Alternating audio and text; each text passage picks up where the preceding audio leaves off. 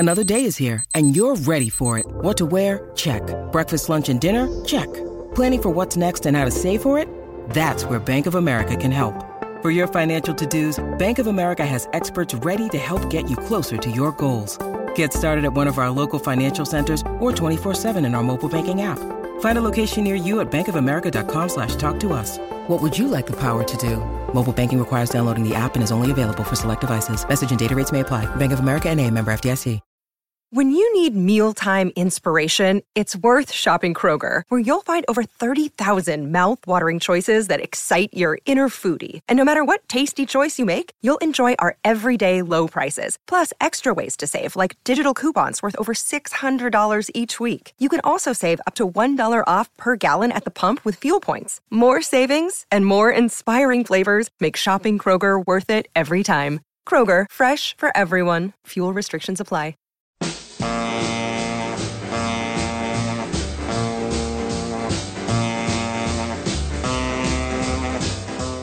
Welcome to Let It Roll, the podcast about how and why popular music happens, hosted by Nate Wilcox. Follow the Let It Roll podcast on Twitter at Let It Rollcast, and check out our website at letitrollpodcast.com. Let It Roll is a Pantheon podcast, and you can listen to more great podcasts at www.pantheonpodcasts.com. Nate uses AKG microphones and headphones. Today, Nate welcomes back Brooks Long for the second installment of their Dave Ritz book club covering Divided Soul, the life of Marvin Gaye. The conversation covers Gaye's troubled personal life and his many musical triumphs from the early days at Motown through What's Going On and Sexual Healing. Pop in those earbuds and enjoy.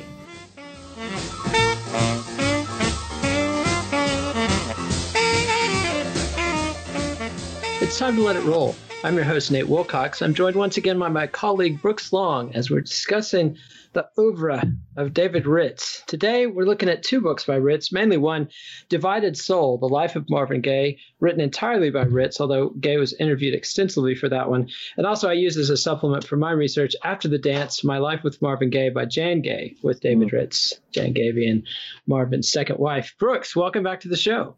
Yeah, glad to be back. And this is a bit of a heavy topic. Marvin Gaye, one of the great American musicians, Rolling Stones, got What's Going On now anointed as the official #1 best album of the baby boom era, or whatever they call their charts.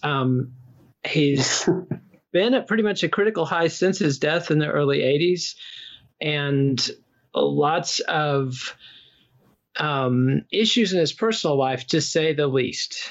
Ooh, yeah. Yeah, he's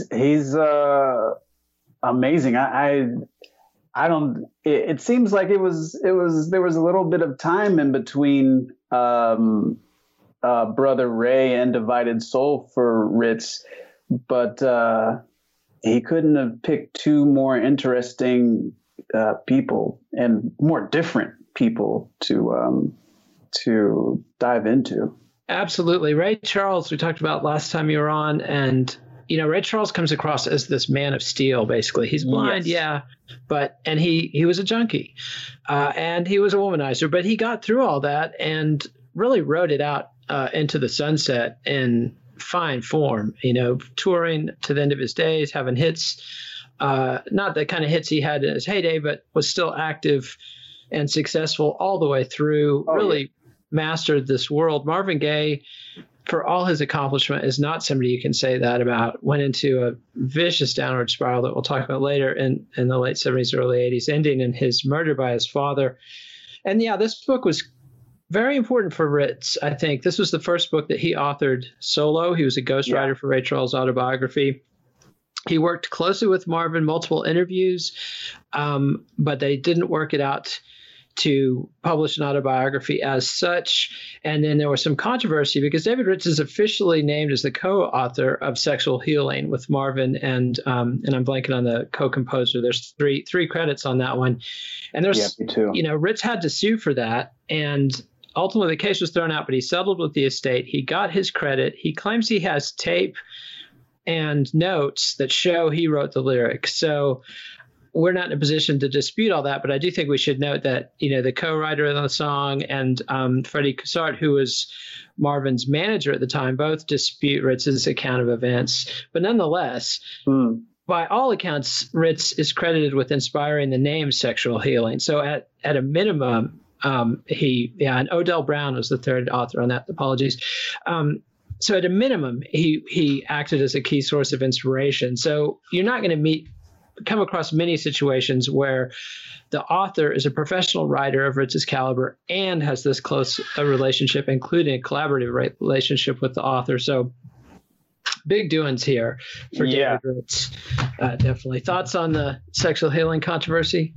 Well, I think, two things.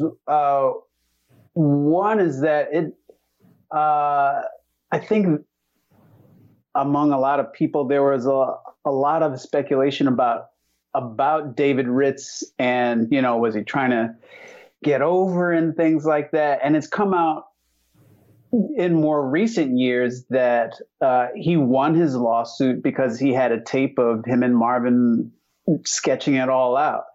And, I can't even say if, that is definitive, but it would make sense that, that somebody who's interviewing for a book would have recordings of them talking together. So, if that tape is real, then that's kind of the end of the case. But there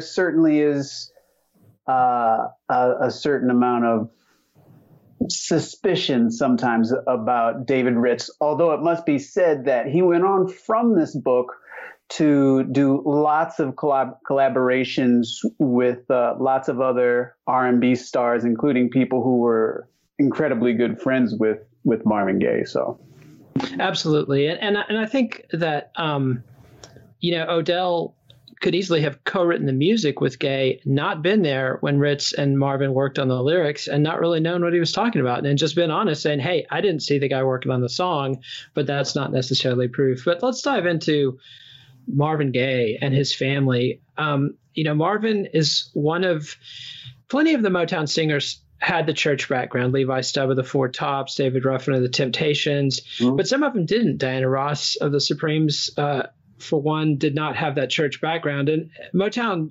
famously got black music over as pop in a way that nobody had ever done before.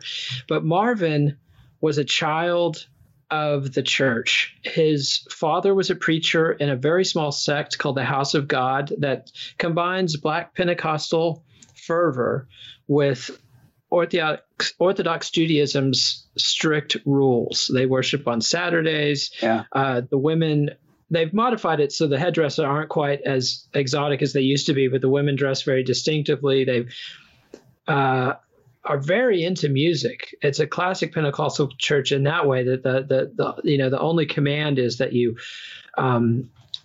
sing joyously, and they when Marvin was growing up, they would essentially have a full gospel band in there, piano, guitars, bass, joyous singing. But the caveat is they did not believe in using music for secular purposes. And this is going to haunt Marvin through his whole life. Marvin's father, like I said, was a preacher. Initially, he's a fast rising preacher, and this is a very small sect, so you could barely make a living doing this. But nonetheless, he was in good standing until he wasn't. At a certain point, he falls off. But I think one thing I want to emphasize is that Marvin Gaye Sr. was Marvin's original inspiration. He was a brilliant singer and brilliant preacher, and Marvin loved his father's religion. And that's his initial inspiration, that seeing the power of music and love and religion all tied in together is absolutely foundational for Marvin. And so even though Marvin Sr. is a horrific abuser of Marvin, and to a lesser extent his other siblings, it's easy to overlook why Marvin cared so much what Marvin Sr. thought of him. So your take on the Oedipal relationship here at the center of the story. Yeah, well, it is sticky. I mean, we could do a whole episode on just their relationship alone. But I think you're absolutely right. And I think Yeah, there is that musical aspect to the house of God, and then there's also a musical aspect sometimes to the way that Black preachers preach, and that seems to have had an impact on Marvin as well. Just the intensity of the message, similar to C.L. Franklin, Aretha Franklin's dad. And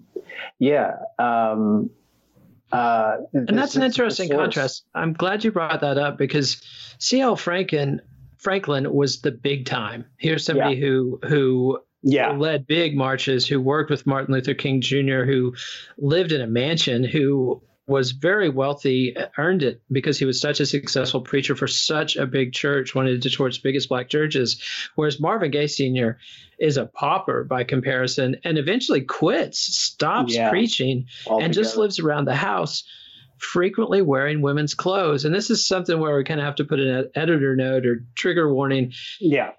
The way people saw trans issues in the 40s and 50s and 60s was very different from the way it was seen in the 70s, 80s, at the end of Marvin's life, and very different from the way it's seen now. So I think we should have some extra sympathy for Marvin Gaye Sr., who is somebody who felt compelled to wear women's clothing, apparently, who was heterosexual, but and I don't know. He's not alive. He died in 1998. He's not here to tell us if he identified as a woman or, how he would have responded to today's dialogue about trans issues. But that's definitely a complicating factor. And it's something that was very hard on Marvin, because especially pre-sexual revolution, it was something that was seen in a very negative light. And, he added an E to the end of his name to cut down on the jokes, at least, and also to distance himself from his father. And, this is just a complicated stew. And then you've got his mother in there as well. Like when Marvin talks about the church, almost the first thing he says, I love my father's religion, and I loved singing, and I loved those church ladies hugging me to their giant bosoms, and his, there's very much an Oedipal thing with his mother there. She's the protector. She's the one. And there's a third factor, and I'm going to play our first song right quick and explain this. This is Marvin's first hit for Motown, a song that he co-wrote, A Stubborn Kind of Fella.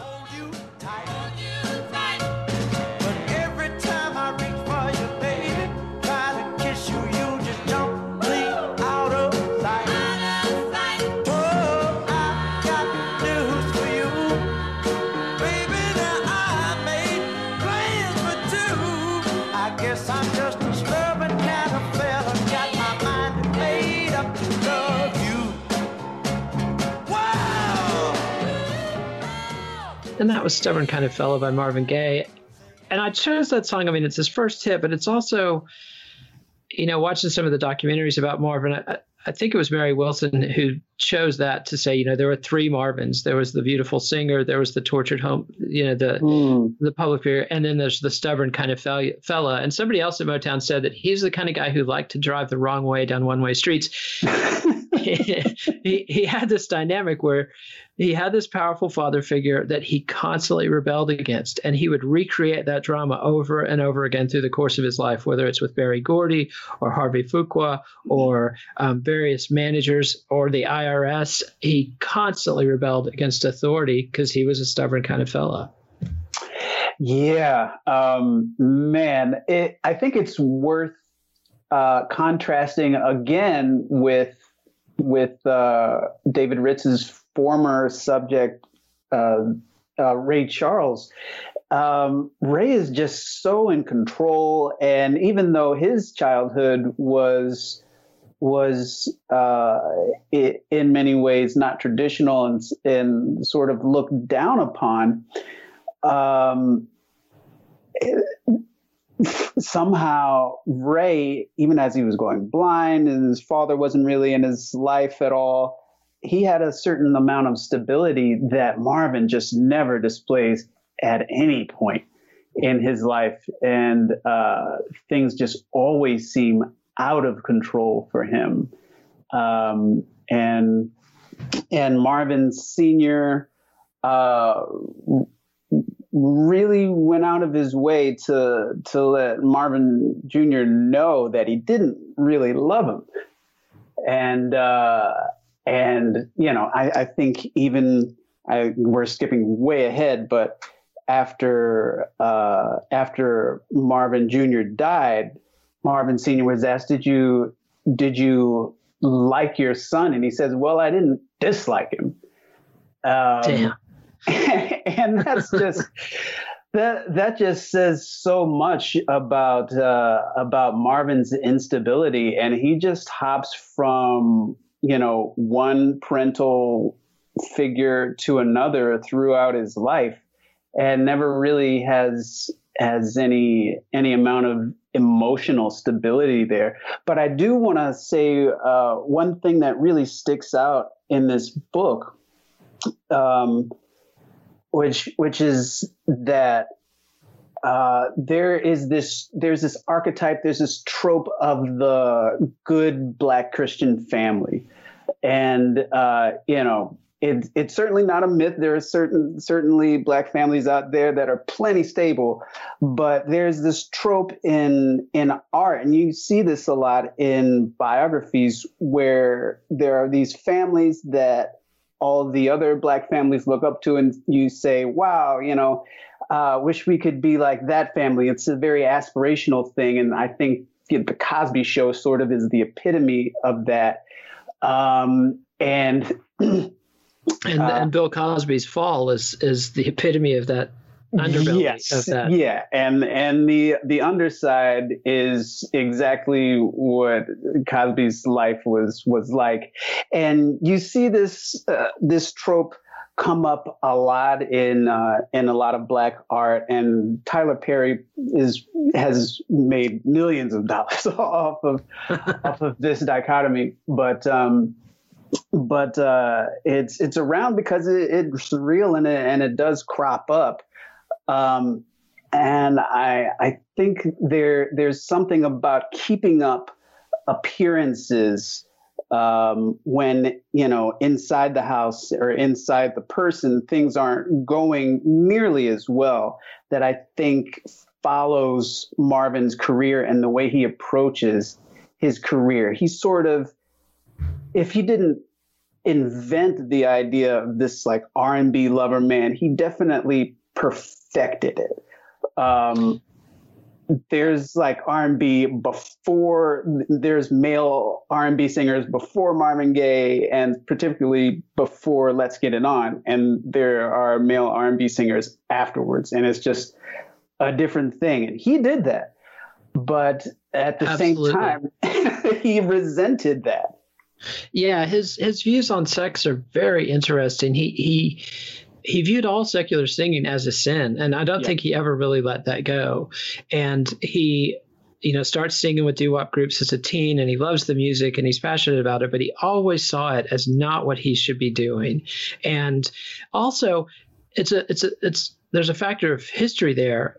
Black men weren't free to be that sexual before Marvin. I mean, before, and even during Marvin's career in the 60s, he wasn't free to be as sexual as he became in the 70s. That's very much a product of the sexual revolution and Black liberation, because that's the kind of thing so many Black men have been murdered for and are still murdered for to this day. We've got a so screwed up society and culture about the way we sexualize Black men. So it's a very, very much a third rail for performers up until Marvin's point, and Marvin just blew the doors wide open on that. And, I think, so many performers today should thank Marvin for that freedom that he helped them win. But, he loves church music, but he's also listening to, Rudy West with the Five Keys, gospel singer, Clyde McPhatter with the Drifters, and underrated guy. Yeah, very much underrated. I need to do an episode on him at some point. Little Willie John, who I've done an episode on, who's Detroit's great soul singer of the era, and Ray Charles. Those are the four Black R&B singers that Marvin cited. He also loved Johnny Ray, Frank Sinatra, Dean Martin, and especially Perry Como. And we'll talk about it in a minute. He aspired to that kind of pop throne. He was also a jazz fan, loved Billie Holiday and Miles Davis. But you pointed out there's somebody missing from his list of his big four. Yeah, I just can't believe that Sam Cooke wasn't a big influence. It's just, I mean, he put an E on the end of his name the same way that Sam Cooke has an E on the end of Cook. I wonder if it's because Sam Cooke is too close to home, and also because Sam Cooke was the one who got the heat for going secular. Yes. And I think Marvin Gaye, you know, and as crazy as Marvin was, he might have actually resented Sam for that. He might never have forgiven Sam for going secular.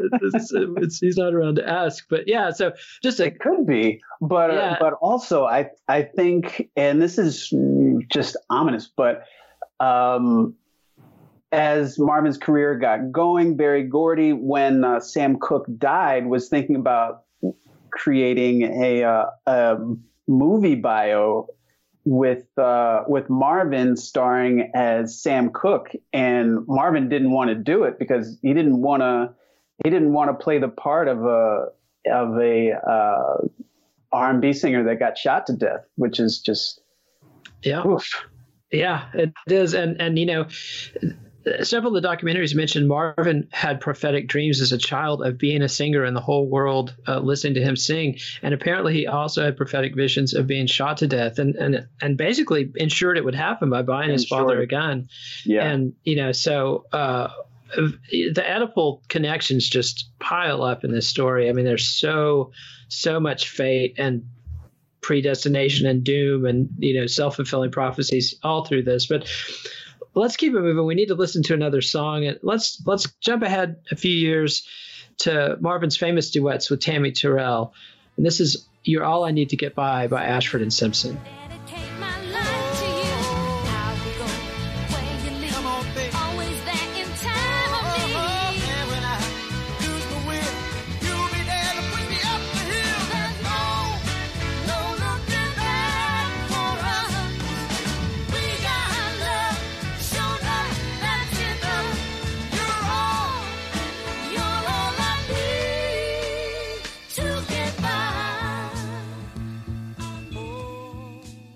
And that was Marvin Gaye and Tammy Terrell doing You're All I Need to Get By, written and produced by Ashford and Simpson. Brilliant production team, incredibly powerful duet. But let's get Marvin there. So Marvin is doing R&B doo-wop in D.C. He even spends some time in the Air Force. Total disaster, as anyone who knows anything about Marvin Gaye could see coming. And then comes back, forms a group called the Marquis. He's singing second tenor and sometimes baritone harmony. He can do it all. Everybody recognizes he's quite talented, but he initially, at least, is not the lead vocalist. And through sort of a weird sequence of events, ends up meeting Bo Diddley, who produces a record on him. Record flops. But then Bo Diddley ends up introducing him to Harvey Fuqua of the Moonglows, who's a big player at Chess Records, big key artist in the doo-wop era. And Harvey pulls a James Brown trick where he replaces the Moonglows one night, brings Marvin and his crew in to replace them wholesale. Just a classic R&B move. Yeah, those some of the most influential band leaders just happen to be some of the underhanded is a nice word for it. Yeah. I'm trying to find the nicest words for it, but you know, this is secular music. It's pretty cutthroat, especially at the time. It still is to a certain extent, but back then, you know, Marvin was, you know, just out of his teenage years. He's going to go along with it because he doesn't know any better. But it works out for him. And Fuqua shows him this really innovative thing called blow harmony, where Fuqua does woos instead of doos. And that little change may seem insignificant, but it means so much to Marvin's singing. He's always doing woos, and when you do that, your chest just spews a really, really powerful sound that makes a lot of sense. Absolutely. It's like he gets a masterclass in harmony singing from Fuqua. And he's going to apply that later on when he sings harmony with himself on what's going on and going forward. And, you listen to some of the tapes on YouTube of Marvin singing harmony for himself, and it's just incredible. Oh, yeah. And, and Harvey, like I said, Fuqua's a big wheel at Chess Records in Chicago. So Marvin ends up singing backup with Etta James on Chuck Berry's Back in the USA. I mean, that's just heavy duty to me. Like the idea of Etta James and Marvin Gaye backing up Chuck Berry on that song. And, so he's in the mix. They do some records with the Moonglows, even a couple with Marvin singing lead, but Fuqua makes a move around this time where one of the Chess brothers actually introduces him to Gwen Gordy, Berry Gordy's sister, who's an entrepreneur in her own right and has a couple record labels. Harvey has signed Marvin Gaye to a lifetime contract at this point, and the two of them end up migrating to Detroit, where Harvey romances and ultimately marries Gwen Gordy, and Marvin and this is a great quote from the book. Marvin says, Harvey was the one who showed me that romance could do you a world of good in business. And Marvin ends up hooking up and marrying Anna Gordy, who's 17 years older than he is, and is also Berry Gordy's sister, in a very canny alliance. And it's also a love deal. I don't want it to sound like Marvin's prostituting himself, although he sometimes described it in those terms himself, although he also described singing in those terms. He felt like singing to these audiences of aroused women was prostituting himself and caused him all kinds of performance anxiety and worry.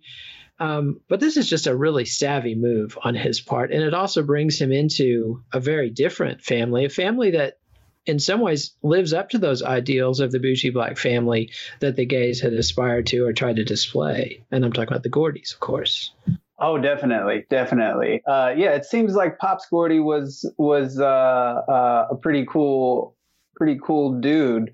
And his children are just these dynamic people that have all kinds of ideas, and because of the ways their parents have operated, they have opportunities that a lot of black families just didn't, to make some of these ambitions come true. And it actually, I believe, Anna starts a record label before Berry does. Berry's, Berry is writing songs for Jackie Wilson and doing really well with that in the late 50s. But Anna's really the one that gets things going, and then Motown kind of absorbs Anna Records. It's a very savvy move by Marvin Gaye.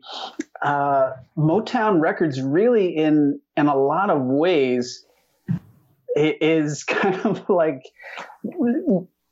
almost literal black royalty in Detroit. And Berry is the king, the benevolent king, and he's got everybody on feudal contracts. That's one thing that fascinates me about Berry Gordy. I mean, I view Berry Gordy as the most successful musician of his era by far. Yeah. Because he's a musician, he's a singer, songwriter in his own right. I don't know of any songs he sang on record, but he's a great songwriter, producer in his own right, and has this unique ability to attract other people like him to himself, and builds this team. I mean, I don't think anybody to this day has ever matched. There have been some great record labels, but I don't think anybody has ever matched what Motown had together at its peak. And even people, and virtually all of them had falling outs with him, except for maybe Smokey Robinson and his sisters. But even people like the Holland brothers, who had decades-long legal wars with Berry Gordy, always acknowledged that he was a loving person and that there was a loving family environment. He might be stealing you blind for your publishing rights, but somehow he's paying people. He's not, one of these guys. I'm blanking on the name of the guy from Roulette Records that was such a criminal. I mean, Berry Gordy shouldn't be compared to that kind of, straight up grifter, but he did end up getting richer than everybody else by an order of magnitude. And, but it's this loving family and it's very competitive. And he's pulling people around him like Smokey Robinson, who's pretty unique at Motown because he's not only a singer, but he's also a songwriter and producer. And most of the time, the lines are very strict. Eddie Holland sang, but then he quit singing and became part of Holland Dozier Holland.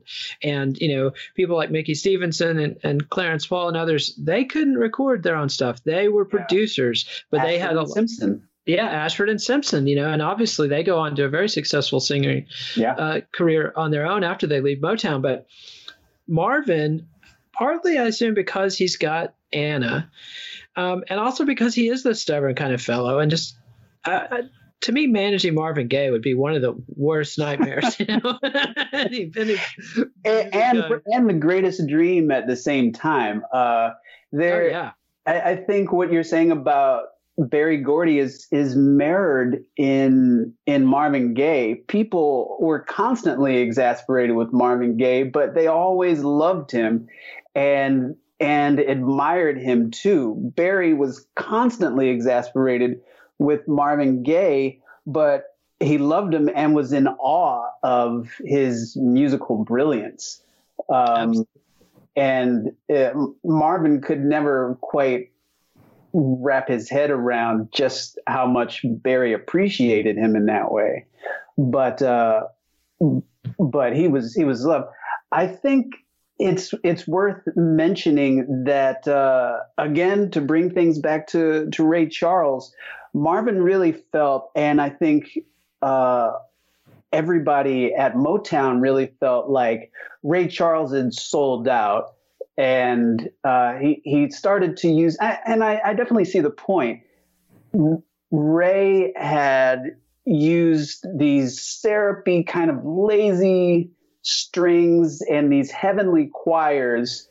He kind of put that in the background of music where he's still singing amazingly, and rode that into the mainstream and to number one many times. Marvin and other people at Motown really felt like he had sold out in that way, and that, he was very clearly playing to white audiences and didn't care about black audiences anymore. And Berry Gordy was also displeased with the way that Jackie Wilson was being produced, and he's got all these syrupy strings going on, and it just didn't feel right.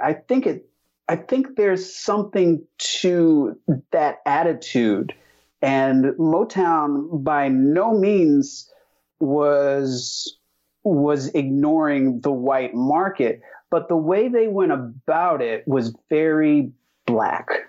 I think that's important. Absolutely. And let's take a quick break to hear from our sponsors. And when we come back, we'll hear, in light of what you just said, kind of a surprising what Marvin's first attack on the pop market was. And so everything you said is true, but nonetheless, Marvin Gaye's initial angle was to be somebody who was aiming himself at that white pop market. His first Motown album is ballads and standards. And it wasn't just Marvin that did that. I mean, the Supremes recorded whole albums, but I think it was Rodgers and Hammerstein. They played the Copacabana. Marvin played the Copacabana. They were very much watching what Ray Charles had done. And like we discussed when we talked about Ray Charles, that worked brilliantly for him, but I think the doors were kind of closing on that option by the time the Motown people came along, and they didn't realize that the real way for success with the white audience is going to be like what's going on and following the Beatles and other rock artists who have these rock era serious work rather than a pop era serious work, so anyway, but Marvin tries this pop stuff. It doesn't work. And so then he gets to break the rules at Motown and co-write a song, comes out with Stubborn Kind of Fellow, works with Mickey Stevenson and Berry Gordy on that. And you know, for somebody who was resistant and he didn't go to the Motown Charm School. He definitely didn't go to the choreography school very much. No. And you know, felt like I don't have to do that stuff. But he was also very competitive and wanted to be successful. And he was just so talented and also so churchy. I think it was very easy for him to do R&B because it was in his bones. That kind of, to me, you know, hard R&B comes out of gospel, and Marvin had it, and it was easy for him. And he struggled with the standards. He wouldn't master that kind of stuff until very late in his career. And when he did master, you know, the Sinatra style. Yeah, it was remarkable. Yeah, but his early attempts at it, he just doesn't bring enough Marvin Gaye into it. It's beautifully sung. The songs are well selected and well arranged, but he's not bringing the Marvin Gaye, and that's what he does bring to the R&B stuff that he does. And quickly goes on a run. And you know, one thing I found fascinating about this is Marvin's unique to my knowledge in that he had hits with Mickey Stevenson, Clarence Paul, who's Stevie Wonder's main guy, Holland Dozier Holland, Norman Whitfield, Smokey Robinson, and Ashford and Simpson. I can't think of another Motown artist that worked successfully with that many different producers. Usually, if you were trying different producers, it was because, you know, like the no-hit Supremes couldn't get a hit with Berry Gordy, couldn't get a hit with Smokey Robinson, go with Holland Dozier Holland and ride that out until, you know, they can't anymore because of legal disputes. Marvin's just flitting around working with producer after producer. It's really amazing, and it might make him the definitive Motown artist. In many ways, yeah, you can go through Marvin's discography in the 60s and really get a good sense of the Motown sound, at least the solo Motown sound. And there's you know, the sound that they had for groups was a little different. But even then, eventually he starts producing the originals, and then he starts doing multi-tracking, and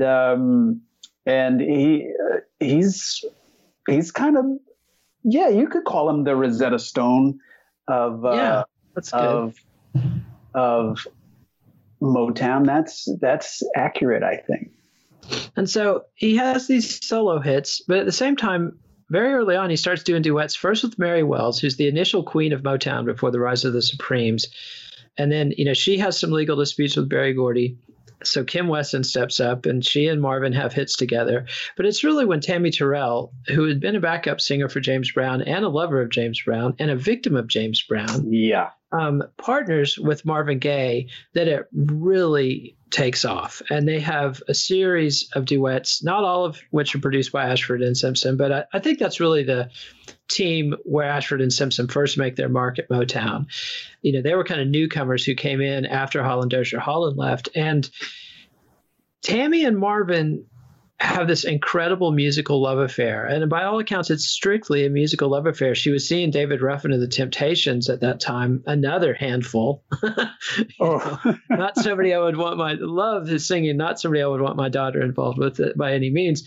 Yeah. And, you know, and James Brown apparently had really hurt Tammy. And then she collapses in Marvin's arms on stage in 1967, lingers for, I want to say, another 18 months and passes. And this really, really impacts Marvin. And this had also impacted his marriage, because Anna was jealous of all three of his duet singers, even if that was unfounded.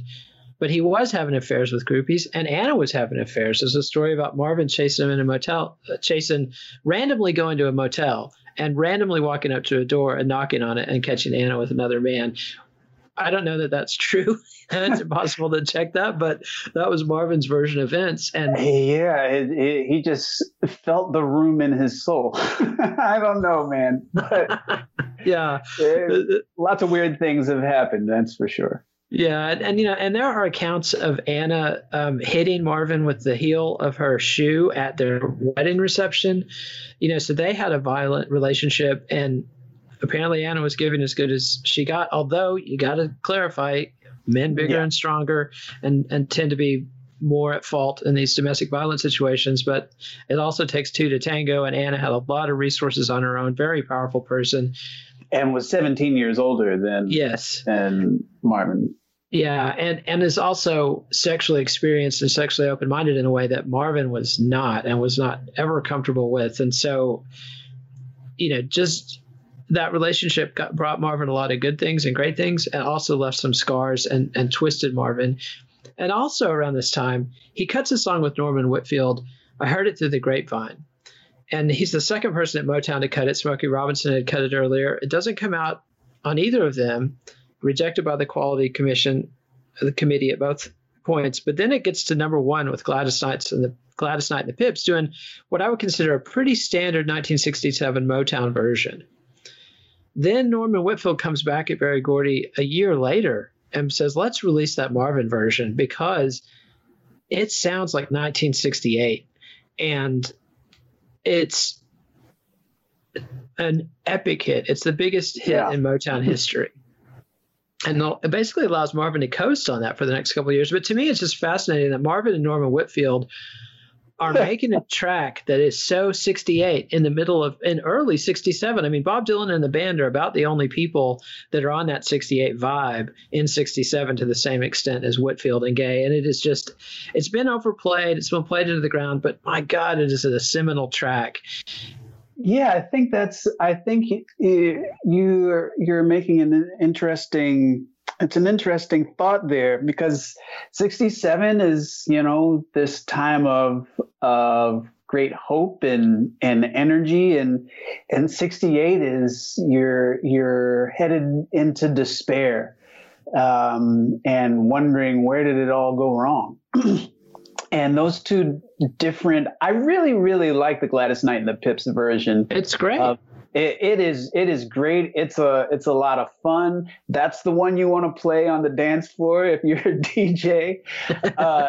You do not want to play the Marvin Gaye version, or maybe you would, but you don't want to pay too much attention to the mood of that track. It is really a masterpiece, Marvin's version, and some credit has to go to Norman Whitfield for being a production genius. Sometimes I think he overcooked it a little bit with some of the Temptations stuff. Ball of Confusion, things like that. But it gets into this ornate psychedelic sound, and this is one of the things where I think fate kind of stepped in because of Marvin's grief at Tammy Terrell's passing and his own stubbornness and stage fright. He takes and then the massive success of I Heard It Through the Grapevine. He finally makes real money as a performer from this. And it allows him to kind of take a breather for a couple of years. And it's exactly through those kind of awkward psychedelic years where people like Sly Stone and the Temptations are reformulating soul and innovating funk. And Marvin gets to kind of step back and not be on the scene during that period. And he says it, in the autobiography, and maybe this is hindsight on his part, but maybe he was conscious of it at the time. He's recharging his batteries through that whole period. And I think it's also very important the thing about Marvin Gaye is he's an artist who's living in a fantasy world, who acknowledges that he creates these interpersonal dramas as a way of fueling his muse, as a way of being inspired and being in these heightened emotional states to create his art. He said artists must suffer for their art, for the public, for their audience. And he certainly did that to himself and to everyone around him. But then he comes through with What's Going On. And this is one area where the book is really frustrating because it doesn't talk much about the recording of What's Going On. And there's not a 33 and a third book on that album yet, which seems crazy to me. But it doesn't go into the story of the making of What's Going On. We know James Jamerson was on it. It was still in Detroit. The sessions are very different. And obviously it's this widely acknowledged masterpiece. Yeah, that is. Well, I think there we have to remember that Divided Soul came out in what, 85? I think. 85, 86, something like that. 85. And I think that Ritz definitely talks about the impact. He talks about the artistic success of what's going on. But yeah, it is missing the actual making of it. I think you're right. And I think since then, since Marvin died, that recording time has really gone into legend, really. And so, you know, there are lots of stories that we've heard since then about that recording that isn't really here in Divided Soul. And a lot of that really comes from the Funk Brothers and the belated appreciation of the Motown house band. Absolutely. Because it's really, as much as it is a Marvin Gaye masterpiece, it's also a masterpiece of the Funk Brothers. In fact, to be somewhat controversial about it, it may even be song for song more of a victory for them than for Marvin. Controversial. Let's hear a song. This is. I'll let you. Four great songs, four classic songs, four of the best songs you'll ever hear. But there are more than 4 songs on the album. Yes. And let's hear "What's Happening, Brother." But you knew I would. War is hell. When will it end? When will people start getting together again? Are things really getting better, like the newspapers say? What else is new, my friend? And that's "What's Happening, Brother," a song Marvin wrote, inspired by his brother Frankie telling him about his experiences in Vietnam. And apparently Marvin and his brother would talk this over and just cry in the bedroom together at the horror of what was going on in Vietnam. And to me, you know, that's the greatness of Marvin Gaye, is this, you know, he described himself as a sponge, and he took in all this pain, and he was so aware not just of his own personal issues, but what was going on in the world. And he makes this statement, you know, and this is an album Berry Gordy did not want to release. He did not want to risk Marvin Gaye's superstardom by doing something controversial. He had always kept Motown away from controversy.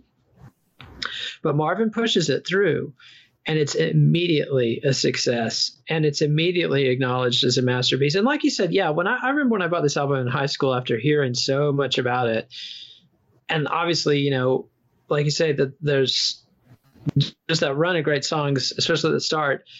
There might be a little filler in there, but it's also kind of a suite of songs. And so it fits together, and it might be that the whole is better than the sum of its parts. I mean, the critical stuff isn't really what we do on the show, but the net effect is he made this album that's an acknowledged masterpiece. It's also the first record to credit Motown musicians.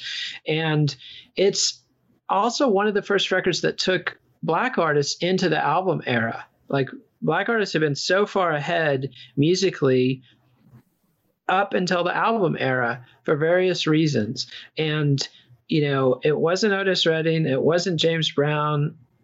Arguably, it was Sly Stone. Sly Stone has a case for having made great albums all the way through, but he never made anything that was such an obvious masterpiece. And Jimi Hendrix is in a different category because he was essentially an English rocker in the marketplace. I think the person that might be missing there is Curtis Mayfield. Curtis had been working and doing socially conscious stuff for a long time in R&B, and of course in jazz. And jazz, they've been working on that for a long time. Like We Insist, the Max Roach and Abby Lincoln thing, and of course. And Mayfield's work with the Impressions. Yeah, I should have thought of those, because I highly recommend those last 3-4 albums. Curtis Mayfield is still on with the Impressions. Just incredible stuff. But none of it had the impact of Marvin Gaye doing it. You're absolutely right. This was the representation of the turning point.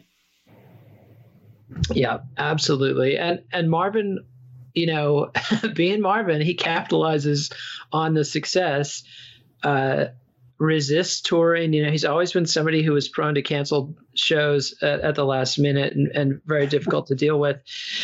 And this is another thing that's left out of the book, and partly because it might not have been known at the time when Ritz wrote the book, but Marvin did a whole follow-up album to What's Going On called You're the Man.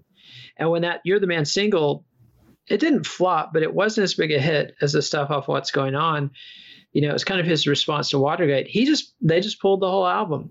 And it's a great album. I haven't had the time. It only came out last year. But for old time music nerds, man, that was a big day, a big day in my world. Yeah. I need to go back to that one.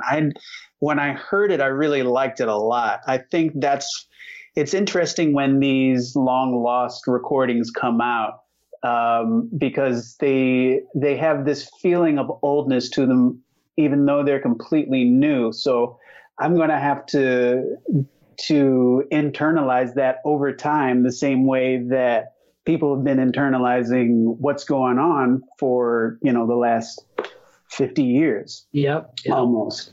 Yes. And yeah, so we're not through digesting You're the Man, but it's definitely significant work, and I'm really happy it's out there. And it's just interesting to think about an artist at this level. It's a lot like Prince thinking, I can't do Manic Monday. That doesn't fit my persona. I've got to put that for somebody else, or that song Sinead O'Connor did. Somebody who's that talented and and aware of the marketplace that he knows, well, this isn't the right move for me. So he takes some time off, and then he meets a 16-year-old girl.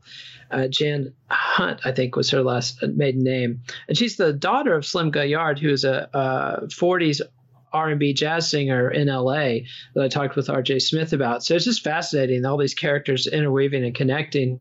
Her mother was a white woman, so she's very much a light-skinned, beautiful woman. She's 16 when he meets her. Obviously, these days, that kind of thing is frowned upon, but it's 17 years younger than he was, just as he was 17 years younger than his first wife. And unfortunately for Jan and Marvin, cocaine has come in a big way. Marvin started smoking pot back when he was on the road with the Moonglows in the 50s, and that was one thing. But cocaine comes in this period, and it's just a blizzard. All through the early 70s, they've got plenty of money. The party scene is big. And when the freebasing hits in the late 70s is when it really becomes disastrous for Marvin. But Jan and Marvin's whole relationship is dominated by cocaine and this incredible sexual passion that he chronicles in his next album, Let's Get It On, which is another absolute triumph. That situation with Jan in 2021, Marvin, you ain't getting away with that one, man. No. Nor should he. Let's be honest. Nor should he. But it was normalized, and in fact, her mother introduced them. And that's one of those. I don't know. You read her book. Yeah, and it's intense. And it's one of these things where she's now very much a grown woman and is thankful for her time with Marvin. So it's not my place to judge. And 17 was the age of consent at the time. So I think it's definitely something that should be open for criticism. And he did become abusive, especially towards the end. But they very much loved each other. They were very much partners, and their on and off relationship dominates the rest of his life. And, after, let's go ahead and hear our last song. Let's see. Let's go with Love Party. This is from his final album, Midnight Love, and this is Love Party by Marvin Gaye.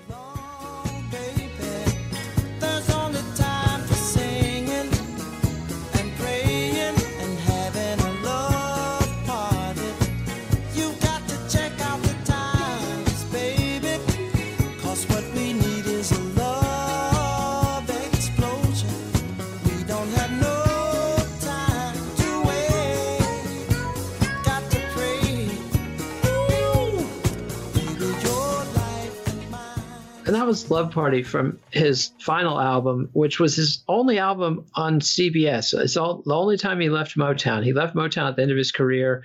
Oh, that's Love Party is actually from his last album with Motown. Oh yeah, you're right. In Our Lifetime. My bad. Yeah.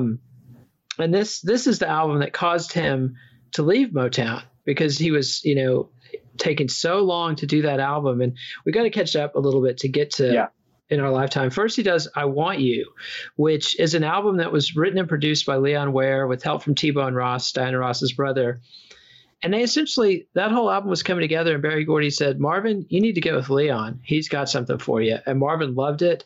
And that's an album that didn't get the immediate critical plaudits, although it was very successful commercially, but now is recognized as absolutely a hallmark, of the Quiet Storm era, a huge inspiration on the neo-soul movement. So yet another masterpiece from Marvin. He finally gets out there and does some touring. He does a live album that's massively successful because it's got To Give It Up on it, which is his. Yeah.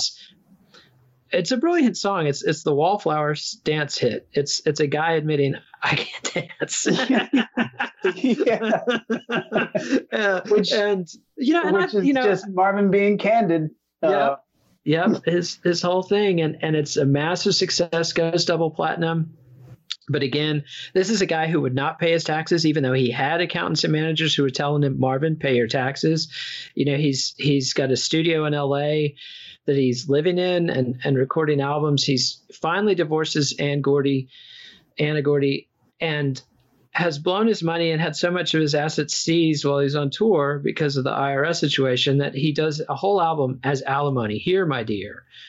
And it's rejected by the public on initial release. I mean, he initially said, I'm going to make the worst album ever, and she's going to get all the money from it. But he couldn't help himself, and he made another classic. I mean, it's much more difficult than What's Going On or Midnight Love, but it's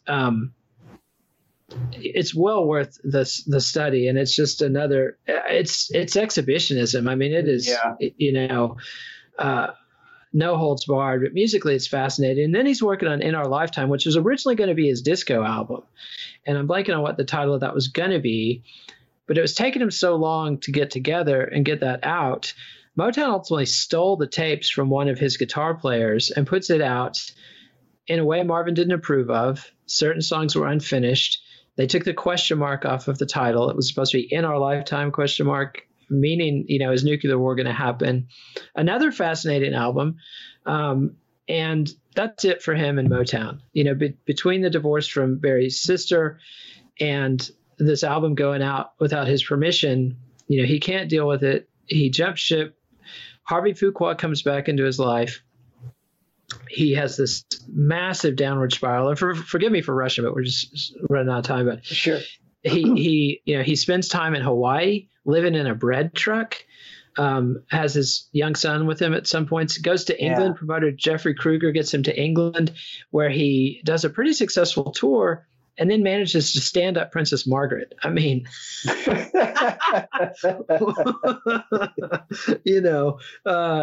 you think Meghan Markle's having a hard time, that was just not something you did as a black performer in the 70s. Oh, man. Burns all his bridges, gets into a very, very dark place in London. Women around him all the time. He's freebasing cocaine. This Belgian promoter, Freddie Coussart, kind of comes to his rescue, takes him to a small town on the North Sea, just lets him live and heal and recover and get clean. That's when he records Sexual Healing, cuts this deal with CBS, and his old mentor, Harvey Fuqua, comes back into the picture. And Marvin's the credited producer on Midnight Love, but Harvey was very involved in that production, and all is well. He makes an album. He wants to do a commercial album. He's competitive. He wants to get back on the charts. It succeeds. And then he has to go back to the States. His mother's very ill. He has lots of legal issues to deal with there. He wants to make the money from touring, goes back to the States, goes on tour. The tour is, at some performances, very successful.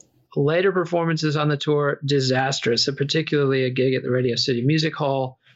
And then moves back in with his mother and father. He's moved them from D.C. to L.A., bought him a big mansion And, on that last tour, Marvin had a room. He had a Coke dealer on one side of him, and he had his preacher on the other side. He goes home, and his mother is in the middle with Marvin on one side and Marvin Gaye Sr. on the other side. Marvin buys his father a gun, and groupies are still coming to the house. People are, all kinds of hangers-on are coming and going. And I can understand from Marvin Sr.'s perspective, I wouldn't want to have that in my house either, and they get into it. Marvin Sr.'s been yelling at Marvin's mother. Marvin beats him up, which is something he'd always wanted to do, had never done apparently, and apparently beat him viciously. Yeah, got to him. Yeah, and Marvin Sr. took that gun that Marvin had bought him and killed him with it. And it's just, it's really a tragedy. And I mean, one thing that should be said about Marvin Gaye is that this guy had it really rough in his childhood, and his relationship with his dad never really got much better. It seemed like his dad had some really, really deep issues that were not addressed the way that they could have been, and his son, absolutely suffered for it. But it should be said that for somebody who had that kind of life, Marvin actually did pretty good. It said that, he was really lazy and took forever to make albums and stuff. But, comparatively, he did really well. Yeah, he put together really, a body of work that will stand with anybody's, Absolutely. Anybody. Absolutely. That run from What's Going On, and, I only put it down because it's seen as number one, but What's Going On is great. And that run from What's Going On to Here My Dear is amazing. Trouble Man, Let's Get It On, I Want You. Those are just beautiful, beautiful, beautiful albums. And even as all this turmoil is going on, In My Lifetime is still really good, and Midnight Love is just fantastic. And you would have thought that he had the comeback that he needed for Forever, but this is the case of cocaine just making things a lot worse. Absolutely. And, there were times when he probably should have died before he did. Yeah. And apparently at the end he was just a broken man. And I've lost people, and I've seen that. I've known people who had something happen to them so shattering that they could never come back from it. And apparently he was in that state and, manipulated these circumstances. And I also want to mention, first ballot Hall of Famer from the 70s album, but also a first ballot Hall of Famer. If he had died after Heard It Through the Grapevine, he's still got one of the great bodies of work of any artist of that era, as singles rather than albums. So just the amount of accomplishment in his life is incredible. Thank you, Marvin. It's just a blessing to everybody with ears that's alive today and able to hear it. And, prayers for the whole family, man. Even Marvin Sr., that guy really, I cannot imagine having to live with that. And he lived with that for till 1998. Now, I don't know if he was capable of grasping the magnitude of what he had done. But I would not want that on my karma. Yeah. The grace is that I may have this wrong, but I'm not sure if something happened with Marvin's mom. I think she paid his bail or something like that. And somehow he didn't end up ever serving any time in prison. And, He there's got a lot of ways probation. to feel about that, but Yeah, he got off, and it is what it is. But he was divorced from his wife, so she was free of him. Although, as far as I know, she was never that abusive. But anyway, it's time to wrap this. Nathan Wilcox and Brooks Long. We've been discussing Divided Soul: The Life of Marvin Gaye by David Ritz. Also, After the Dance: My Life with Marvin Gaye by Jan Gaye. And when you come back, we're going out to the big one. Aretha Franklin. Might need 2 hours for that one. yeah.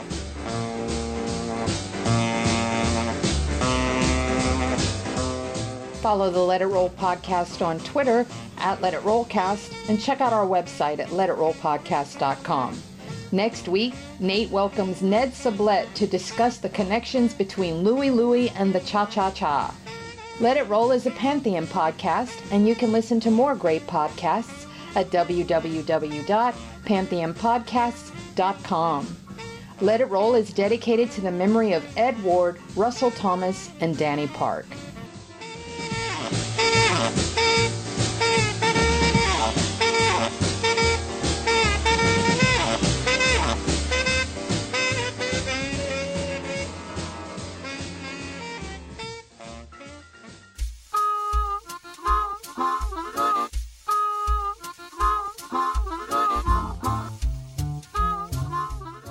Divided Soul: The Life of Marvin Gaye is published by Da Capo Press.